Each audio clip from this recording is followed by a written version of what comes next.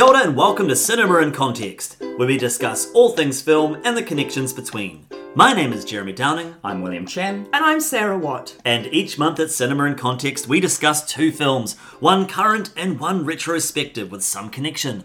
It could be the same director, the same actor, or a similar theme. This month we are discussing The Flash, which came out this year from Warner Brothers and DC Films, and Batman Returns, the Tim Burton sequel from the early 90s. Is it 1992? Mm-hmm. 1992. Those halcyon days. Yes, sort of pre or sort of growing CGI days. And the connection being they're both superhero films with multiple superheroes, including Michael Keaton as Batman. Wow. I don't think that's much of a spoiler because it's in the trailer. That's right. But there are definitely spoilers for both films too. I'm pretty sure Michael Keaton's Batman is larger on the poster of The Flash than The Flash himself. Right. So it's a big draw card. And we can talk about why that is, because I think there's probably some good reasons more than just the draw of Michael Keaton, why he's bigger than Ezra Miller. But yeah, we will be spoilering both Batman Returns and The Flash, so if you don't want to have those surprises ruined for you, pause this episode and come back to it at a future date. All right, shall I kick us off with a bit of a description about Batman Returns. Batman Returns. So Batman Returns is the sequel to the 1989 film Batman, also directed by Tim Burton. Batman was a bit of a cultural phenomenon, being it was the first live-action film of the Batman franchise, which, as we kind of now know, is one of the biggest superhero franchises in cinema history. There had been Superman before, but Batman really set the tone as being dark, gritty, real. I mean, it's sort of laughable now because we've kind of moved so much more beyond that, especially with the most recent Batman. But especially compared to what everyone knew Batman as, which is the Adam West, 66 series. Yeah. So dark, so gritty. Yeah. And kind of bringing in big name actors, I think that was quite another significant part of the film. So you had Jack Nicholson in the first one, but then of course in the new one you have Danny DeVito as the Penguin, and Michelle Pfeiffer, who was a growing star at the time, as Catwoman in what has been described as the Bat, the Cat, and the Penguin? The Bird. The Bird? The Bird, there we go. The Rat? Is the I mean, he does live in the sewer, but he's not a rat. This is true. So the Penguin is a discarded young child, grows up in the sewers of an abandoned theme park, as well as some sort of circus, and decides to return to Gotham with some sort of dastardly plan. Meanwhile, there is a Max Schreck. Yes. Max Schreck is the big business mogul who has a plan to kind of screw over Gotham City, but under the guise of helping them through a new power generator, quote-unquote generator.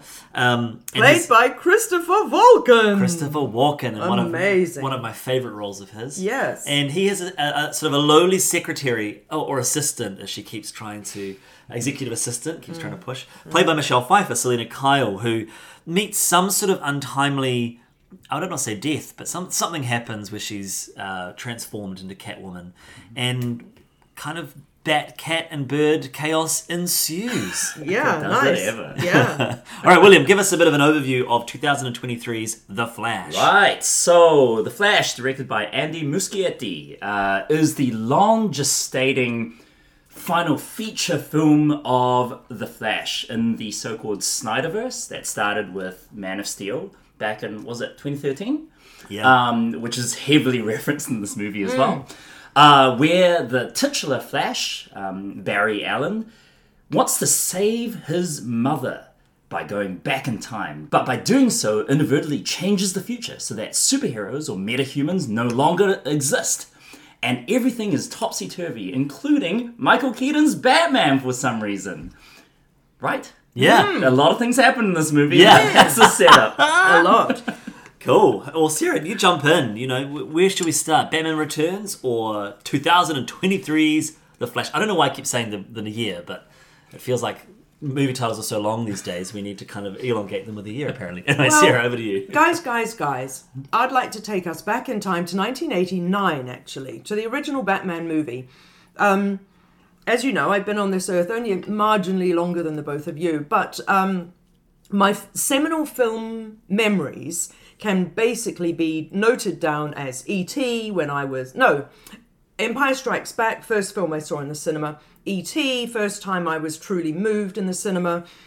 And then 1989, I remember vividly going to the movies with a bunch of my friends and coming away profoundly affected by cinema as the glorious collusion of picture and sound.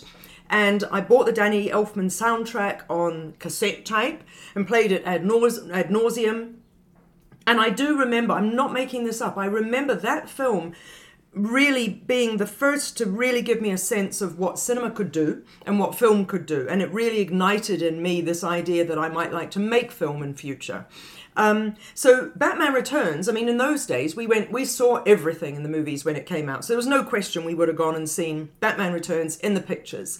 So when you suggested, Jeremy, that should be our connection to The Flash, I thought, I haven't seen that since then. But I was so happy to go back and watch it and to see, and as I sort of belied to you guys, I have real issues with Jack Nicholson. I find him talented, blah, blah, blah, but such an ass. So I was really glad not to have to watch his Joker, even though I probably should go back and see it.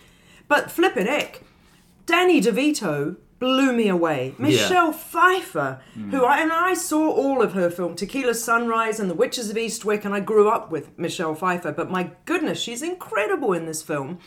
And I absolutely love Christopher Walken, who of course subsequently was, True Romance and, every jolly thing. I love how committed he is to Tim Burton's movie. None of the actors give any impression at all of being too big for their boots or just kind of lazy about it, And then I suddenly remembered Michelle Pfeiffer being in articles and saying how that outfit that she had to be sewn into that outfit. Vacuum packed sealed into it. They had to sew her into it. They couldn't zip it up because there couldn't be a zip visible, blah, blah, blah. And it was incredibly uncomfortable. So now when you watch it and you see her tiny kind of frame in that outfit and everything, just amazing. So I really loved returning to Batman Returns, and we'll talk about The Flash in a moment. It's the peak of Tim Burton's career, really. Is it? Well, I think so, because he did Edward Scissorhands, Batman Returns, and then I believe Ed Wood would have come relatively soon after that. Right. But that was obscure, wasn't and it? Then in the middle of that, Nightmare Before Christmas, which he didn't direct, but it was kind of, people call it his Christmas trilogy. So Scissorhands, Returns, and then Nightmare Before Christmas. All within the span of 2 years, I think. Yeah. And they're all Christmas movies. Yeah, I see. I mean, Beetlejuice is fantastic. I mean, the original Batman is great, but I think there's something about that season where he'd built up enough clout to be able to take on these projects. Right. Part of the reason why he came back to do Batman Returns is because he had more creative control. Right. And which you can tell, can't you? Sorry to interrupt, but I mean, my gosh. Yeah. I was watching it, you see, and this is the thing again, watching it 30 years on. 35th anniversary was this week. Right. So it's also Batman Returns. So it feels appropriate that we've chosen this. I didn't know that when we chose it, but I've just been seeing it popping up everywhere on socials. But if it's 1992 and we're in 2022... Okay, maybe it's 30 years. 30. Sure. Yeah. So, but anyway, we're 2023. Hang on, when did it come out? 92. So 31 years. Okay, so maybe I'm getting some old posts. That's okay, but but 30 years. 30 years, right? But with the minute that it started, I was like, oh my God, this is such a Tim Burton movie. Because now everything we've ever seen from Tim Burton is absolutely of that ilk. Yeah. And it's so different from a Nolan film. And I adore the Nolan films. He can do no wrong. That's my favourite Batman era. But sorry, I would agree. Yeah, I would agree. But yes, I think Danny DeVito is so good. Yes. He's so creepy. My memory of this movie, I don't remember. I was too young for the 1989 film, but I definitely remember this movie coming out. And I would have been at primary school. I would have been 5 or 6 years old. And I remember there was some competition at school and you won tickets to go and see Batman Returns at the cinema. And I won them. I won these tickets. Wow. But my parents wouldn't take me because there was a lot of chatter at the time that it was too dark for kids. Yeah. It's pretty scary. It is dark, and it's really sexualized.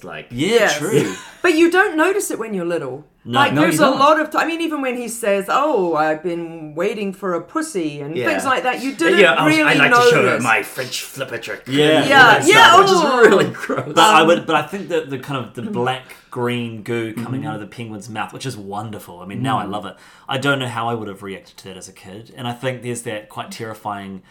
shot of Max Schreck being completely fried. Yes, but also when she falls off the roof, or is pushed, when she's pushed off the roof and the cats come, that's it's not gory. That's super creepy and scary. Yeah. It's horrifying, and how they shoot and it. it's literal horror. When she's falling through the scaffolding, Yes. like the cutting is so quick. It's like bam, bam, bam, Yes. boom. Yes. Or the cat Yeah. chewing on her finger and her Yeah. eyes. That's right. eyes So fluttering, I yeah. wouldn't want a child to watch that, because those are the sorts of images that then come in your dreams, I think, more than... And then when, of course, You know? immediately after Yeah. when Catwoman returns to her apartment, now as Catwoman, and she's taking her stuffed toys and putting them down the food disposal. Yes, that's It's like, right. Jeez, this is messed up. Yeah, Yeah. drinking milk and it's Yeah. falling everywhere. How did you handle that, Sarah? I do you know what? I bless you for asking. I have the biggest problem, as readers, listeners, watchers know. I have the biggest problem with the mess, and I hate it when people come into their apartment and they don't shut their door. It really worries me. I must. But Have, I mean, it works for the scene, right? Because she is off the rails. That's fine, but I just am like, shut your door. I hate it when people come in and they're all like, oh my god, and they lie down on their couch and fall asleep. I'm like, you've left your door open. Yeah. So yeah, when she's spilling the milk everywhere, I really did have an issue with that. I did, and she knocked the lamp up. I'm Yeah. like, pick the lamp up. No, It's great though, because So, they're underlighting. How about that shot when Max Schreck's about to kill her and the shadows has the Of her original glasses, has yes. the original Catwoman mask over Oh, her. I I was thinking, was that notice. intentional? Because that's so cool. It's very cool. I mean, it gets talked about a lot. Oh. It could be the other way with Tim Burton. He's pretty clever with that sort of stuff. What did you think on the rewatch of Batman Oh Returns? gosh, so kind of in the same boat as you, Jeremy. Like 89 was I was too young for 89. I Guys, remember I don't think you have to don't rub it in and all that. You know Here's what the I mean? thing, Sarah, You were delayed. the first time I watched Batman 89 was a kid had a. Do you remember when they used to play movies on TV2 and Yes. TV3, and then some kid would tape it, Yes. and then bring the tape to school, And then the watch it? advertisements would Yeah. somehow become part of your cinema Yeah. watching. Yeah, that's Or the right. random little clip of that ad is Yeah. ingrained with your watching of the movie. So I have seen the first 30 minutes of Return of the Jedi and the first 30 minutes of Batman 89 probably 5 times before I was age 10. Wow. Because you would watch the start of the movie and then you would have no more time. The Yeah. teacher would just, let's do something else. yeah. But I remember, I didn't go see Returns in the cinemas. Actually, the first time I actually watched it was probably in my 20s. But I remember the advertising for it. yeah, me too. The McDonald's toys, I still have the cool little Batmobile where you push the button and the front shoots out like the Bat missile. Wow. There was a little penguin buggy where you pushed it Yep, forward and I the remember this. umbrella started spinning. Yep. And a Catwoman buggy with the tails swung around. Like, those are indelible parts of my childhood. Wow. Yeah, and the poster with the 3 faces coming out of the Yeah, darkness. that's right. Wow. Oh my gosh, that poster is amazing. Yeah. So I know all the iconography, and it was only way later I actually watched the film, enjoyed it. But I would say this time on rewatch, the last time I rewatched it was sometime during COVID, so probably 2020. This is the most I've ever loved this movie on this rewatch. I think it's amazing and probably a masterpiece. Probably. Maybe. There's a lot to appreciate, isn't there? Yeah. This is the thing. In 91 or 92 or whatever we're thinking when it came out, I will have gone, oh yeah, I'm going to the movies, but watching it now, never mind the double entendres and all that sort of thing, yes, there's so much more to take from it, including that thing that we do as humans, right, where you look at something retrospectively. Yeah. So here's what I did. I'm watching The Penguin and I'm like, holy moly, that's Marilyn Manson. And I went, well, okay, they obviously haven't modelled the Penguin on Marilyn Manson because he wasn't around. So then I started Googling, did Marilyn Manson model himself on the Penguin? Came up, oh, there's some very strange and yucky things on the internet when you put that in. Let me just say, don't do it. It turns out that actually there have been more comparisons made between him and the Riddler right. or Okay, something. okay. Blah, blah, blah. I don't agree with any of them. But I was looking at Danny DeVito with the black eyes and the white face yeah. and the lips and the meh, and thinking, oh, very Marilyn Manson. Yeah. But I can't find anyone to corroborate that. That might have been an influence. It's very, very clear that Tim Burton loves German expressionism. Yeah. Aye, From the yeah. very first frame to the very last. Like, we get it, guy. We get it. Yeah, It's such a confident piece, and I think that's what I love about this movie is that because it's got some really silly stuff in this film, but you kind of just have to go with the logic of what it's presenting. Yeah. It is from the moment that the sequence opens with the Penguin's family, who are played by Pee Wee Herman. Pee Wee Herman, Yeah. and I forget the mum's name, but she's another. And that's so mean, right? Yeah. I feel a huge degree of pity for him. Oh yeah. I mean, he does eat kittens, but Yeah, but I mean... throughout the entire movie, right? Because again, another thing that Tim Burton loves is monsters. Yeah. And there's so many Frankenstein, connections between the penguin, the fact that he's chased away by the villagers, he in some way wants to be normal, but then he's forced to become this horrible grotesque. that everyone sees him as. It's beautiful. And same with Batman, same with Catwoman. what a lovely narrative as well. He's been raised by penguins in an abandoned Arctic zoo area. He somehow grew up in the circus, so he has this kind of circus connection. And then he's become the mayor, so he's all this mayoral kind of visual, aesthetic stuff. It's so wonderfully weird, and I just love it. And the ensembleness of this film is great. Like, Batman barely even appears. Batman barely even has a narrative in this film. Yeah. It really is the four of them. It's Batman, it's Penguin, it's the Catwoman, and it's Max Schreck. And it's just the sharing of those pieces is really cool. I love that it's a Christmas movie, and intentionally so, because Penguin is born at Christmas time, and he's thrown away at Christmas. Yeah. It's horrible. Merry Christmas. Yeah. Blah. Yeah. And then it takes place over that Christmas season in the future. It's Do you notice also Great. that he's 33? Yeah. Yes. Yeah, And I that's thought, right. because all I ever think of is Jesus dying at 33. oh, That's all. right. That's the only reason you would use Yeah. 33 as an age, because he looks way older than 33. yeah. So that's kind of weird. But also the Born at Christmas being 30, da-da-da. You definitely get the sense that they're all kind of similar ages, right? It's almost like they're all... Well, doesn't Michael Keaton look handsome when he was Yeah. younger? Yeah. Yeah. I mean, he's still. I think he still He's looks still pretty got it. handsome now. Yeah. 71 in Yeah. Flash. No. Wow. He looks 71. amazing. Yeah. Isn't it? Oh, can I just say, sorry, I was just going to say, when you talk about those four characters, he's the straight guy, though. So he does the least, Batman I'm talking Yeah. about, does the least and has the least of the character, because Yeah. those other three are doing such an incredible job. And if you had to put them on a continuum, you've obviously got Penguin at the far end, and then I'm not sure which way round you'd put Catwoman Max and Schreck Shrek. is interesting because Yeah. I feel like for the longest time, Walken has been typecast as like the crazy guy, and his deliveries are so weird, But here he's really like really subtle. I feel like for a Christopher Walken performance. But for the hair. Yeah, but so for in the a way, hair. his performance It's his eyes. is subtle. Yeah. And his look is a little bit crazy. But yeah, you're right. He's just fundamentally Chris Walken. And then Keaton I find fascinating because I think one of the reasons his Batman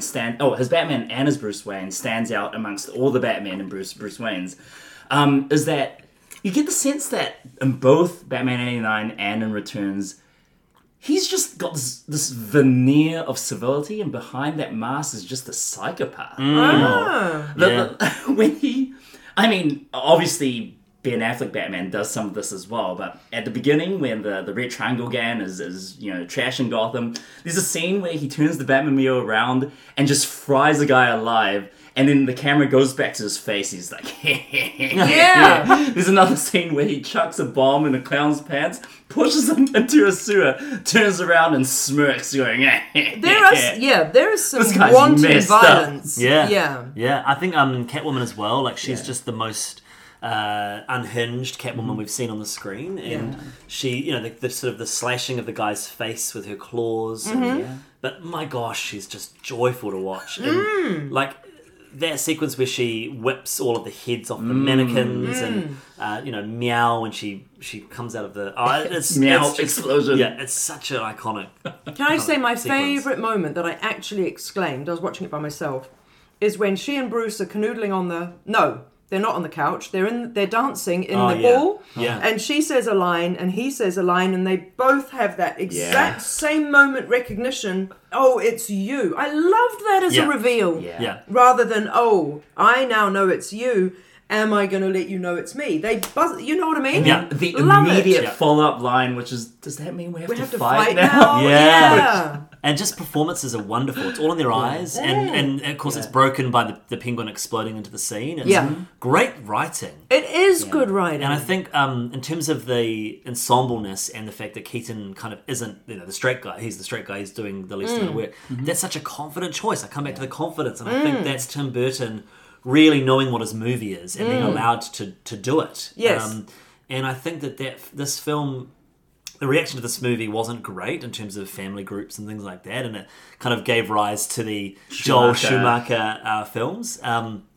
But it's a really interesting piece of what would become, I guess, a staple of superhero movies. I think it's hugely influenced. And a staple of DC, because we've always said, have we not, that DC is darker Yeah, generally nowadays. that's right. DC is darker than Marvel, and it definitely foreshadows that that's the way things are going. Well, let's move to The Flash. Yes. Speaking of darker, no, it's actually the exact opposite. Yeah. I don't know. What did you guys think about The Flash? Like, it's such an interesting movie to come out this year. Yeah. It doesn't feel like it's of its time. Feels like it's about 5 years too late. Yeah. Well, is that because of the troubled I history? think and the, so. Yeah. Because this movie was literally supposed to come out 5 years ago. Yeah. It just keeps getting pushed back and production issues. I thought it was a cast issues. pretty good film. Same. That just most of the ideas have all been done before. Yeah. I mean, I tell you what. The opening sequence for me was amazing. I Yeah. just thought it was so much fun. And in the moment there were babies flying out of a building in slow motion Yeah. with acid, Yes. fire, Clever, scalpel. right? I was like, Clever. I know what this movie is, and I'm all on board for it. Yeah. And the film delivered that level of Comic bookness. Absolutely. I enjoyed that. The first half of the movie, I was like, this for me is like the first Doctor Strange. It's a 5-star superhero. I was going to say Marvel, obviously not. Superhero movie. I honestly think that the first half of The Flash is far superior to anything ever, any time. And most of that for me comes down to Ezra Miller, about whom we shall speak shortly. The second half of the film, it became a bog standard kind of, there is a quest that has to happen until the very end. And I did love, we've said there'll be spoilers. Spoilers abound. I really loved the emotion in the moment of him reconciling with his mother, who didn't realise he was reconciling. You know what I mean? I found that deeply touching and beautifully handled, and not schmaltzy at all. But again, that'll be down to who I consider to be a superb actor, which is Ezra. But what about the mum? Is she from It's Mama Tumbi? She is. Is she? Yeah, Oh, she's wonderful. I want to say Lucia, but that's Lucia, and that's the other film. What's her character's name? Anyways, but yeah, I was trying to figure out what movie I'd known her from, and she still looks amazing. Wonderful, and also like a proper actress. Yes. Hey, she's not like a Marvel mom. Yeah. Yeah, she's like a proper character. Yeah. So sad. Who always plays Marvel mothers? What's her name from Freaks and Geeks? Linda Cardinale. Oh gosh. She's Oh, played yeah. Marvel mums for so many of these. Has she? Hawkeye's wife. And Yeah, yeah. Linda Cardellini is not. I mean, she's She's fine. so much better than what the role gives her. Yeah. Anyway. But Marvel mums. this mom, considering she dies early on, and you think it's just going to be a plot device, or I really you know, thought he was going to be the one that has to murder her, but then Yeah, I was I thought like, as well. oh, this is dark. This is quite dark. For a time, I turned to my brother and was like, wait, is he the villain? Not his younger self, but he himself. That'd be cool, but no, it wasn't. I'm glad Wasn't it to be. wasn't. Me too. I'm glad it wasn't as well. I was like, I'm much more happy with you just moving some tomato cans around. Yeah. What do I think about this movie? I think it should have been 20 minutes shorter. Yes. There's a lot of stuff in the middle that could have been tightened up, because it did kind of drag a little bit. And when I saw my ticket, me and my brother went last night, and we went to a 9:30 screening, and I looked at my that's ticket, late. and it was finishing at 12:14 a.m. And I was like, oh my gosh. Oh wow. Thankfully, I didn't feel the time. I was quite Yeah. happy watching the movie. I thought Ezra Miller as an actor, his main role was fantastic. I got really annoyed by alternate Barry. Young quickly. Barry. He's like, oh, grated on me very quickly. But he gets a bit more serious. So silly Barry. So if we've got good Barry and serious Barry and silly Barry gets his act together about halfway through. He does, and it does get better. And I did really enjoy the blue and the orange, and I didn't care the logic behind the blue and the orange. I was like, I can tell which Flash is which. Oh man, the time travel logic does not make sense. But I tell you what, I did really enjoy the spaghetti metaphor. Oh, so and good. I always love new time travel rules. I appreciated it with one of the Avengers. Was it Endgame? That they brought Endgame, in? yeah. They brought in some new time travel, kind of the main storyline and the fractures. Right. With this one, they were so clear in their homage to Back to the Future 2. Which Avengers Endgame did as well, which Yeah. is hilarious. Yeah, and I mean, I love the whole Eric Stoltz joke, right? Yeah. Because he Oh! filmed... How long did he film? Like 4 weeks of that So, movie. Oh, did he legit? Yeah, there's There's So, footage, there's he footage. was in Top Gun. No, in Back to the Future, he was Oh, Marty sorry. McFly. He got no, fired. But, and then they talk. But who do they talk about being in Top Kevin Gun? Bacon. Yes. So that was so clever. And Yeah. he's like, what? And they're like, yes. Da, da, da, da, da. Yeah. Oh, So I love was that. listening to the film cast, and they were saying I wonder how Eric Stoltz feels about this. Yeah. His name and his biggest failure of his career, I guess, being used as a punchline. But it was and a celebration a storytelling mechanism I mean, for it was a other celebration movies. of cinema. I think the one that just got me the most was flipping Nicolas Cage fighting a spider. Yeah. Which is a true thing that I wanted to happen. Yeah. When the spider came up, I don't know if you know the story. I don't So know I read about about So spiders. it's Kevin Smith. It was called Superman Lives. He was hired by a producer at Warner Brothers at the time, John Peters, to come and punch up a script John Peters gave him 3 notes. 1, Superman needed a black suit because the blue and red was too F-wordy. 2nd, that Superman could not fly. And 3rd, that he had to fight a giant spider. Right, so 3 rules. Yeah. And at this point, Nicolas Cage had already come in. I think Tim Burton was looking to produce, and he had costume tests. And there are photos of Nicolas Cage in the Superman costume with long hair. And they made it a reality. When the giant spider appeared, I cackled and was like, no, they did What not. a lovely backstory, because all I knew is that Nick Cage had always wanted to play Superman, and I he thought, named his son after Superman. Oh, really? I think he's called Cal or Cal. oh, and I thought, how gorgeous that this fantasy movie can make some dreams come true. Yeah. You know, Eric Stoltz's dream come true. No, but you know what I mean. And I thought, oh, that's the cutest way that you can make a multiverse interesting. I think is to play with the positive side of what might be happening in that multiverse, where people are actually doing. You know what I mean? To be honest, I wish they hadn't used the word multiverse. I wish they just hadn't, because it's a time travel film. Yeah. There's allusions to other dimensions, but I'm just so sick of the multiverse. I mean, as a especially plot in the device. same month having Across the Spider-Verse, which is a far superior film Yeah. about the multiverse and does more interesting things with it. And then this comes along and it's like, oh, here we go again. Yeah. Well, do they actually use the word? Yeah, Michael Keaton does in his kitchen. In his spaghetti metaphor. But then does he Yeah. say whatever that means or something? I don't know, but he mentions the multiverse, and I was like, oh, just come up with a DC Turns name out for it. Batman's like really knowledgeable about quantum physics. Yeah. But I really like that. This is the thing I really like. I love those alternate realities. I did enjoy Alternative. having him. And can we just say, Alternate. you say Batman, you talk about Batman Returns, which we agree with you, but the Batman that I watched the most of as a kid was Batman and Robin. Does that mean George Clooney? The George Clooney Yeah. one. So was that the biggest delight for you? I loved it. I 'cause thought that was always, very clever and I wonderful. look at that film with rose-tinted glasses. Yeah. I haven't actually gone back and watched it. I It's- rewatched it last night. Is it as bad as you think? No, it's actually, there's a lot to love about Because that I mean, movie. the visuals of that. I mean, Yeah. that Mr. Freeze, he looks great. I mean, he's just puns the whole time.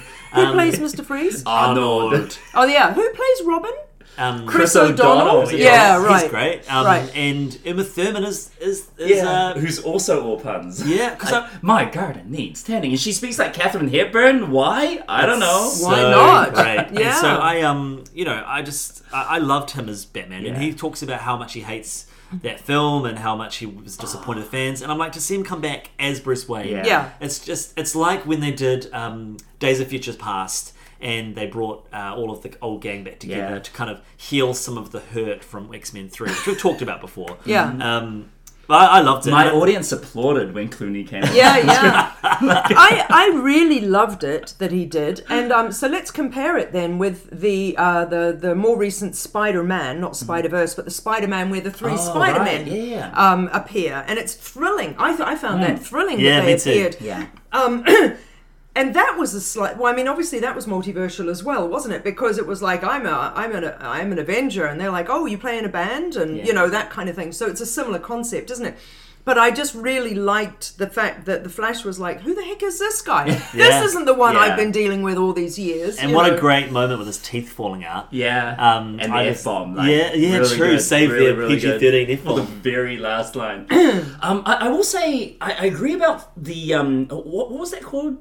Spider-Man No Way Home? Is that the third one? Oh, yeah. We haven't Yeah. had the No Way Home yet. Oh no, hang on, Spider-Verse is no. No, oh wait, so it's like you're Spider-Man right. I don't know. Homecoming, Far From Home, No Way Home. That's Yeah. right. That's So right. No Way Home, I did feel it worked a lot better than this because you actually get to spend time with Tobey Maguire and Andrew Garfield. Yeah. And they talk about their experiences since their movies finished, you know, about continuing on in Spider-Man and the trials and tribulations. And it's great to see Michael Keaton back. But you don't get much of that at all. He's kind of just the old crotchety Batman who may not even be a version of Michael Keaton from the Burton movies. Like to me, he doesn't. It's a different world. He doesn't feel like Bruce Wayne or Batman from '89 or Returns. He's just Michael Keaton as Batman. Which is fine. Yeah, it's cool to see him as Batman and to say his iconic catchphrases. And it made me think of The Force Awakens. No, what's the second one? The Return of the Jedi? No, what's it called? Last Jedi. The Last Jedi. Yeah. You know, and the way they treated Luke Skywalker. Right, It's very yeah, similar, yeah. right? And then he dies at the end. And, you know. Oh gosh. The Danny Elfman score in both Returns and in The Flash is out of control. I said to my brother, who's he's a sound person, I said, I wonder if Danny Elfman did the score, and then at the end it's not. It's some other guy, and I was like, man, this person did a great job of integrating. It almost feels like Back to the Future as well. It feels like Alan Silverstreet kind of score, the kind of rollicking, kind of lots of flashes. Yeah. But like the use of the score in The Flash, where it literally underscores all of Batman's big lines. It like zooms in on Keaton. It's like do do do do do. Yeah, I'm Batman. Duh. Yeah. I thought they did a great job because there's that tonal shift that's happening in the General Zod fight. And, like the tone of Snyder's Man of Steel, which for me is one of the few movies I've almost walked out of the cinema in. Gave me a migraine, that movie. So boring. But that's so earnest compared to the fun and frivolity of the Batman and Batman Returns films. And the music, I was like, when it kept coming back to Batman in the flying ship, and his theme would keep coming back in, I was like, oh, this shouldn't be working, but it's kind of working. Yeah. I'm sort of enjoying the way that it's jumping between these three different tonal elements, right? Because you've got the goofy Flash stuff, you've got the Batman 89, 92 stuff, and you've got the General Zod stuff. Also, what a way, like some of the few DC films I've actually seen is the Man of Steel one, so I actually knew what was going on with that. But what a way to kind of redeem some of the boringness of that film. What did you guys think about Michael Shannon? Yeah, I wondered, well, it's funny, and I did think this, but then I read a thing that says it makes you wonder whether they just CGI'd his performance out of previous Well, that's what I footage. thought. No, they didn't. They brought him back. And so he did I saw a nice interview where I can't remember, where he said, they said, we'd like you to come back. And he said, but hang on, Zod was decapitated or whatever. And so I can't come back. And they were like, well, you can because there's a multiverse. And he was like, well, I don't know what that is. So he went to Zack Snyder, who's it's a more really money, good friend. is what it is. Well, he went to Zack Snyder and he said, would it be okay with you? And Zack said, Michael, it's fine. Go for it. So that was the only reason he did it. Okay. And that he was surprised because he said something like, when we did Man of Steel, it was like a 6-month shoot and this was 3 weeks or something. So I thought, far out, 3 weeks for that. But okay. But same with Ben Affleck. He said that he had a terrible time on Justice League, whereas he had a great time on this movie. And I'm so happy that he came back for this one. He looks like he's having fun, which is awesome. And that again for me is the opportunity for, if not redemption, then closure maybe, or to feel some peace around a film that has been an albatross around his neck. Nice. Do you know what I mean? No, seriously, I'm really happy about that. Hey guys. Oh, we need to talk about Ezra. I was going to say, let's talk about Ezra. Oh my God. Yeah. So did you get what I was saying just there? Because years ago, there was an amazing book. There is an amazing book written by Lionel Shriver. It's called We Need to Talk About Kevin. Yeah. It is one of my top 5 books of my life. And I reread it periodically, and it's sensational. So when I heard that Lynn Ramsey, a Scottish director, was going to be making a movie of an epistolary novel, which for readers, listeners, watchers who aren't English teachers, means a novel written in the form of letters, I was like, this is a very complex book. What are you going to do? So we're not going to spoiler that. But Ezra Miller plays Kevin in that film, and the film is sensational with Tilda Swinton. Amazing. By the way, can I say he looks a little bit like Kate Blanchett? I'd watch them be the cheekbones, and a smile. His carry on. Anyway, in this, I totally loved every moment of him being on screen. B, absolutely loved the fact that he was playing 2 very different versions of Barry Allen.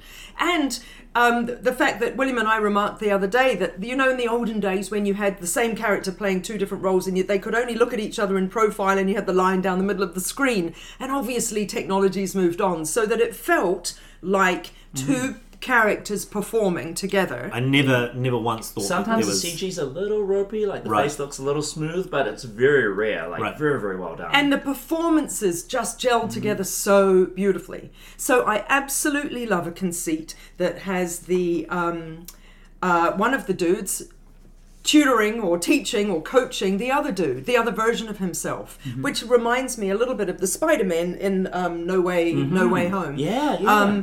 You know, that they're sort of sharing knowledge, and it's slightly different. But in this one, I loved that he was teaching the other guy, you know what I mean, Serious Barry teaching Silly Barry how to, what's it called when they go through walls Phasing, and that? yeah. Phasing. And all that. And also you get to see Barry's or the Flash's origin story without having to go through the slog. That's of right. Absolutely. That's clever writing. Really, Origin story. it was Yeah. clever writing rather than let me just show you. It was like, well, this da-da-da-da-da-da. And I just think that this film really focused on limited number of characters. Yes. It didn't get too bogged down in lots of other people and voices, which I think sometimes the Marvel films do, especially when they're like, let's bring in Guardians of the Galaxy for a second, you know? Oh, yeah. No, Yeah, it didn't- way too many cooks. Yeah. Spoiling nothing, yeah. But I mean, it's problematic, right?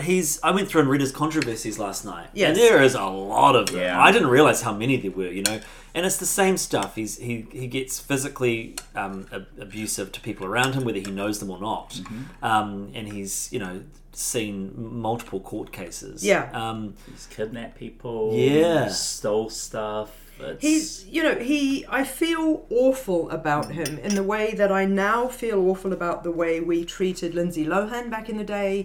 And you remember that there were a spate of predominantly women, actually, young women who were going off the rails. And we, society, just watched and kind of probably had some sympathy, but also went, oh my God, are you just doing a Lindsay? You know, and didn't really understand the human side of it. And I'm really worried for Ezra that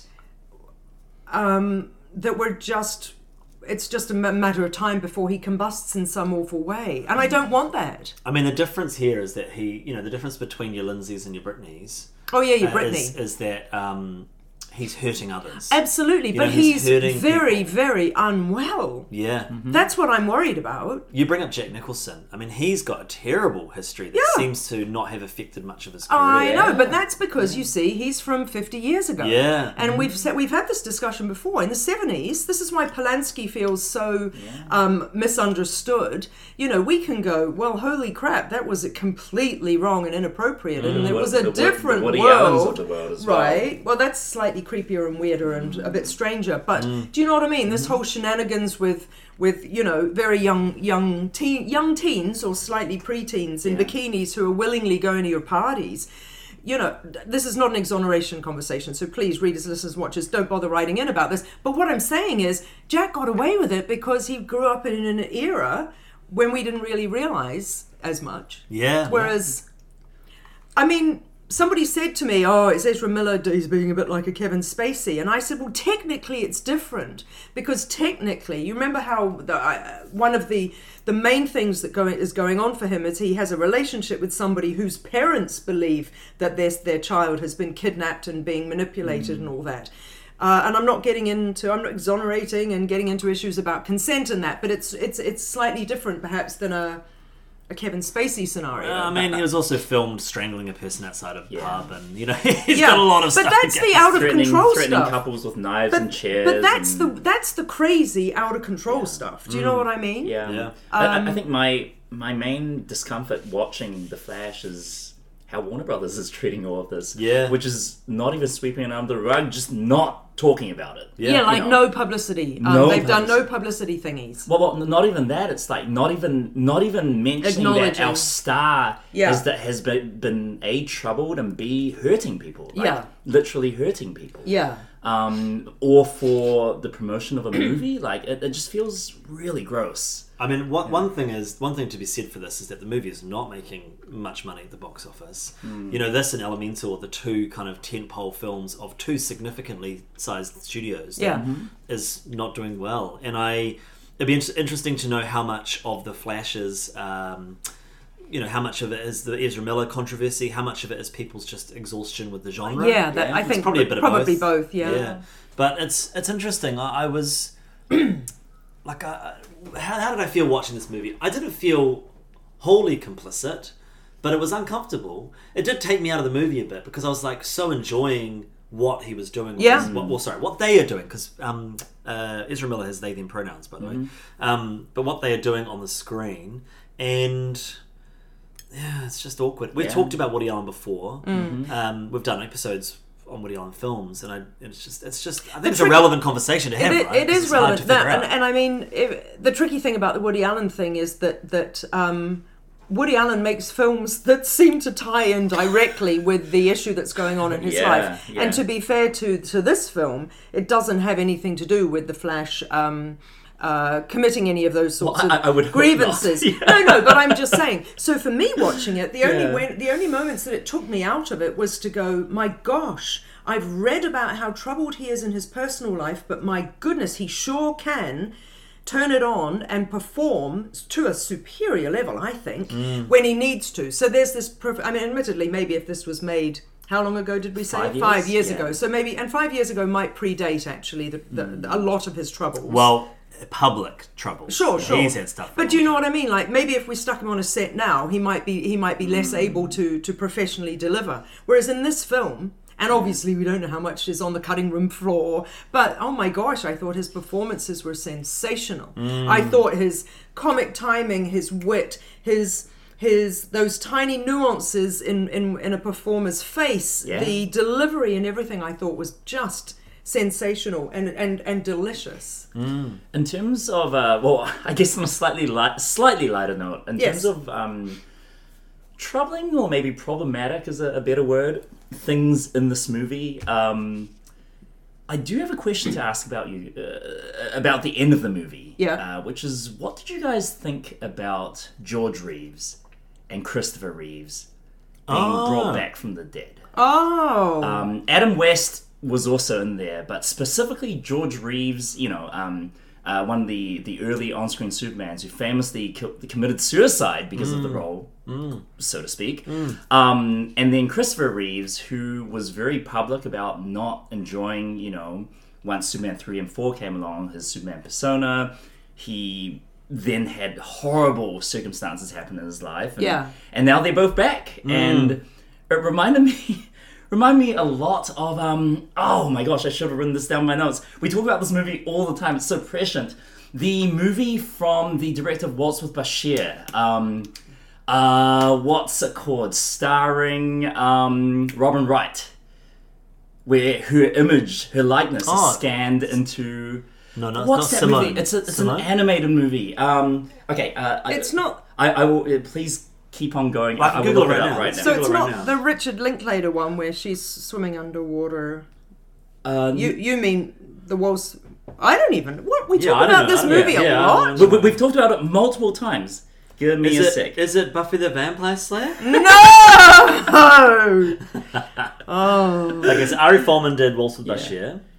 And his next movie was called... The Congress? Congress, there we go. That is the one I was thinking. Yeah. She does swim underwater. It goes Yes, really she weird. does. It's not Richard Linklater at all. Oh, I but hated yeah. that film. It is, but it's so prescient. We don't talk about it a lot. Well, we've mentioned it a couple of times, I remember, but like, this is exactly what has happened now, Right. Where, oh gosh, so this is kind of that film. jumping to maybe another point of conversation. Yeah. But I appreciate it. Sarah, you and I recently saw Indiana Jones and the Dial of Destiny. That's right.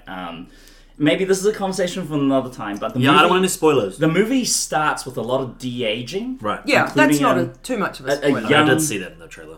A young Harrison Ford circa Last Crusade. Yeah. And it looks pretty good. Yeah. And I would say it's a highlight of the film. I love that bit. But in my head, there was a part of it thinking, is this what movies are going to be now? Like, they have captured an actor's likeness pretty good, like maybe 95% of the way there. Yeah. You have digitized voices, as we have from the Kenobi series, where it's not James Earl Jones as Darth Vader anymore, it's a computer as James Earl Jones. Wow. And so we can now just fantasy cast Yeah. any movie with any actor throughout history. Yeah. And is this what we're getting to? Is it it's going a in people's horrifying- contracts, do you think? That, I don't know. That's a Their good likeness. question. Well, their likeness, Yeah. they usually sign over. But like you George- sign over your likeness when you do a film, right? But To like that George project. Reeve had... Yeah, but only to that project. So I'm wondering whether there's something going in agents' contracts for stars that Well- says you cannot use my Well, person. here's the thing, because George Reeves has no family. You know? Like, who signed on for his likeness? And now he's like this this zombie in The Flash 2023. But he's long since dead, right? He is. Interestingly, But he hated being Superman. Yeah. But like no Val Kilmer, and Val Kilmer, as we know, is very famously Yeah. unwell, and had quite a significant journey, not too dissimilar to Christopher Reeves, Yeah. right? Yeah. Different circumstances, obviously, but he wasn't there. He was the one Batman sans Christian Bale. Who wasn't there. If Christian Bale would appear, That's the right- whoa. wrong Wait. Was Val Kilmer's what? Oh, he wasn't in this wasn't, movie. yeah. Oh, of course He's not. still alive, right? course, And yes. so I guess to what you're saying, William, I think that's a really significant point to bring up. Right. And I mean, we talked about this recently around the whole de-aging as a choice over just casting different actors, and we can suspend disbelief, but You can't recast Indiana Jones. We wouldn't have bought it. I mean, if Chris Pratt is right there. No, but seriously, you we couldn't. watched it, I suppose, but Han Solo's a bit different, isn't it? Because Yeah. we haven't seen him as a young. Well, no, we did see Han Solo as younger. In I don't Solo. know. Well, Yeah. it's Alden Ehrenreich. No, but I mean, when William says about The new one, yeah, the right, new yeah. Indiana Doing Jones, something specific, and it's period. specifically Yeah. Last Crusade era, we wouldn't have bought it and Right. gone, oh yeah, because he didn't look like that in the Last Crusade. You know what I mean? He didn't look like Chris Pratt in the Last Crusade. I just think with like the rise of AI generated images, Yeah. and this whole thing with this obsession with recapturing nostalgia and youth. Yeah. I have a feeling that we're about to see a new Star Wars featuring the original cast as they were in 1979. Yeah. And it's going to be weird and disconcerting, and I don't know if this is the future I want to live in. Yeah, and I know that we've mentioned this. Do you remember when Carrie Fisher had just died? Yeah. And then that Star Wars, don't ask me which one, Rogue... was Rogue One, yeah. The last Rogue. Oh yeah, whatever, it I was don't Rogue know. One with Yeah. her face, yeah. And Also had Peter Cushing, that weird zombie Cushing. right, so there's a part of you that goes, oh yeah, and then going forward, like was Paul Walker? I think his face turned up in Fast 9, didn't it, or something? No, well, in flashback. So that was in Fast 10. They got a lot of footage from Fast earlier 10, that's movies, what I'm yeah. thinking of. That's right. Yeah. And it's like, on the I'm- one hand, I'm feeling it's different. Val Kilmer gets out of the Batmobile. He's still alive, we get the joke and we go, Yeah. oh, nice. But if it's somebody from the past, like Yeah. Christopher Reeves, that was... It's a little iffy. I don't know. I'm pretty certain Paul Walker will be back as a character in the Fast franchise. They will, right? Don't you get that feeling? Do you mean if enough time has passed? No, but by the time we get to 11 or 12, Sure, no, but what I mean Brian's is- back, but and it's a now bit it's like- a CG man. In jokes and that when they go, is Yeah. it too soon? Until Oh, recently, yeah. it's been too soon. People Yeah. would go, no, that is unacceptable. And Yeah. obviously, his estate and everything has to change its mind about that. Mm-hmm. But you'd need to wait a long time. Yeah, they've left his character alive, haven't they? Yeah. It's just He's- never he's comes always to in the anything. background. He's I mean, always babysitting the kids. That's which right. is like the Where's weirdest Brian? thing ever. Oh, he's with the kids. Yeah. Anyway. I hear you. I agree with you, but I also think that it'll just become another tool in the toolkit of films, and you have to take it with the consequences that it brings. Yeah. CGI overly using CGI makes people less enamored with movie magic. Right? Yes. It's just the reality. Like it might look great, but we, as Tarantino says, we know how the trick's done. I think it's the same with this. It's like there is just not even to be too obvious, but it's like it's not very human to Yes, have that's right. a computer generated Face. old person on screen. yeah. Or even a young person. Like CG Henry Cavill in this was so Yeah. bad. There's so much CGI, people. All of that amazing kaleidoscope. Oh, that's cool. That was cool, but that was Well, all Yeah. CGI. It's a Zeothrope, right? The, Yeah. yeah. Have you Really have you cool. seen one of those real ones in real life? So where it's cool. All 3D printed, and then there's a strobe light and it Yeah. spins, Oh, and it looks no. like there's an animation happening in front of you with real things. Oh, no. It's very coul. Do you know who we haven't mentioned at all is Supergirl? And Yeah. we don't need Oh. to. So there we are. Let's Yeah. move on. My one thing with Supergirl is I like I don't know who the actor is. I like her, and Yeah. I think she has really good chemistry with the Yeah. rest of the cast.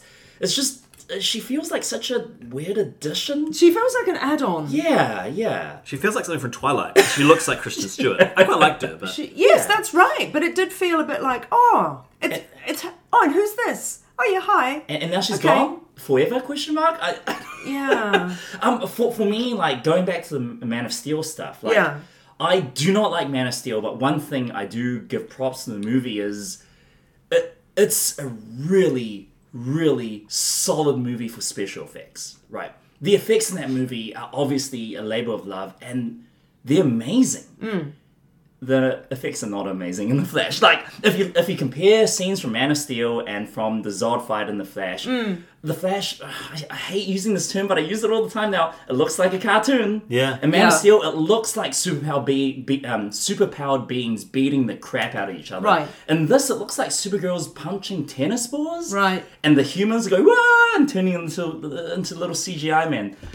It just doesn't look good. And maybe it's budget, maybe it's time, maybe it's just art style, maybe? I mean, for the tone of this movie, I didn't really mind. Okay. I don't disagree with you, but... I just didn't really care. I don't care about the like fight the baby, scenes the as a babies rule. was great. The They babies just was looked amazing. terrible. Yes, but it was such a cleverly witty, as Right. you know, as Jeremy said, such a witty sort of. We're all going, oh, there's a scalpel going towards it. Whoa, I mean, putting you the know. baby in the microwave just got me. I was like, I can't believe they've literally... But then they do sort of a straight-faced fight scene in a desert or wherever the heck, you know. Who cares? It's just someone getting thrown around a whole lot. Don't really care. Yeah.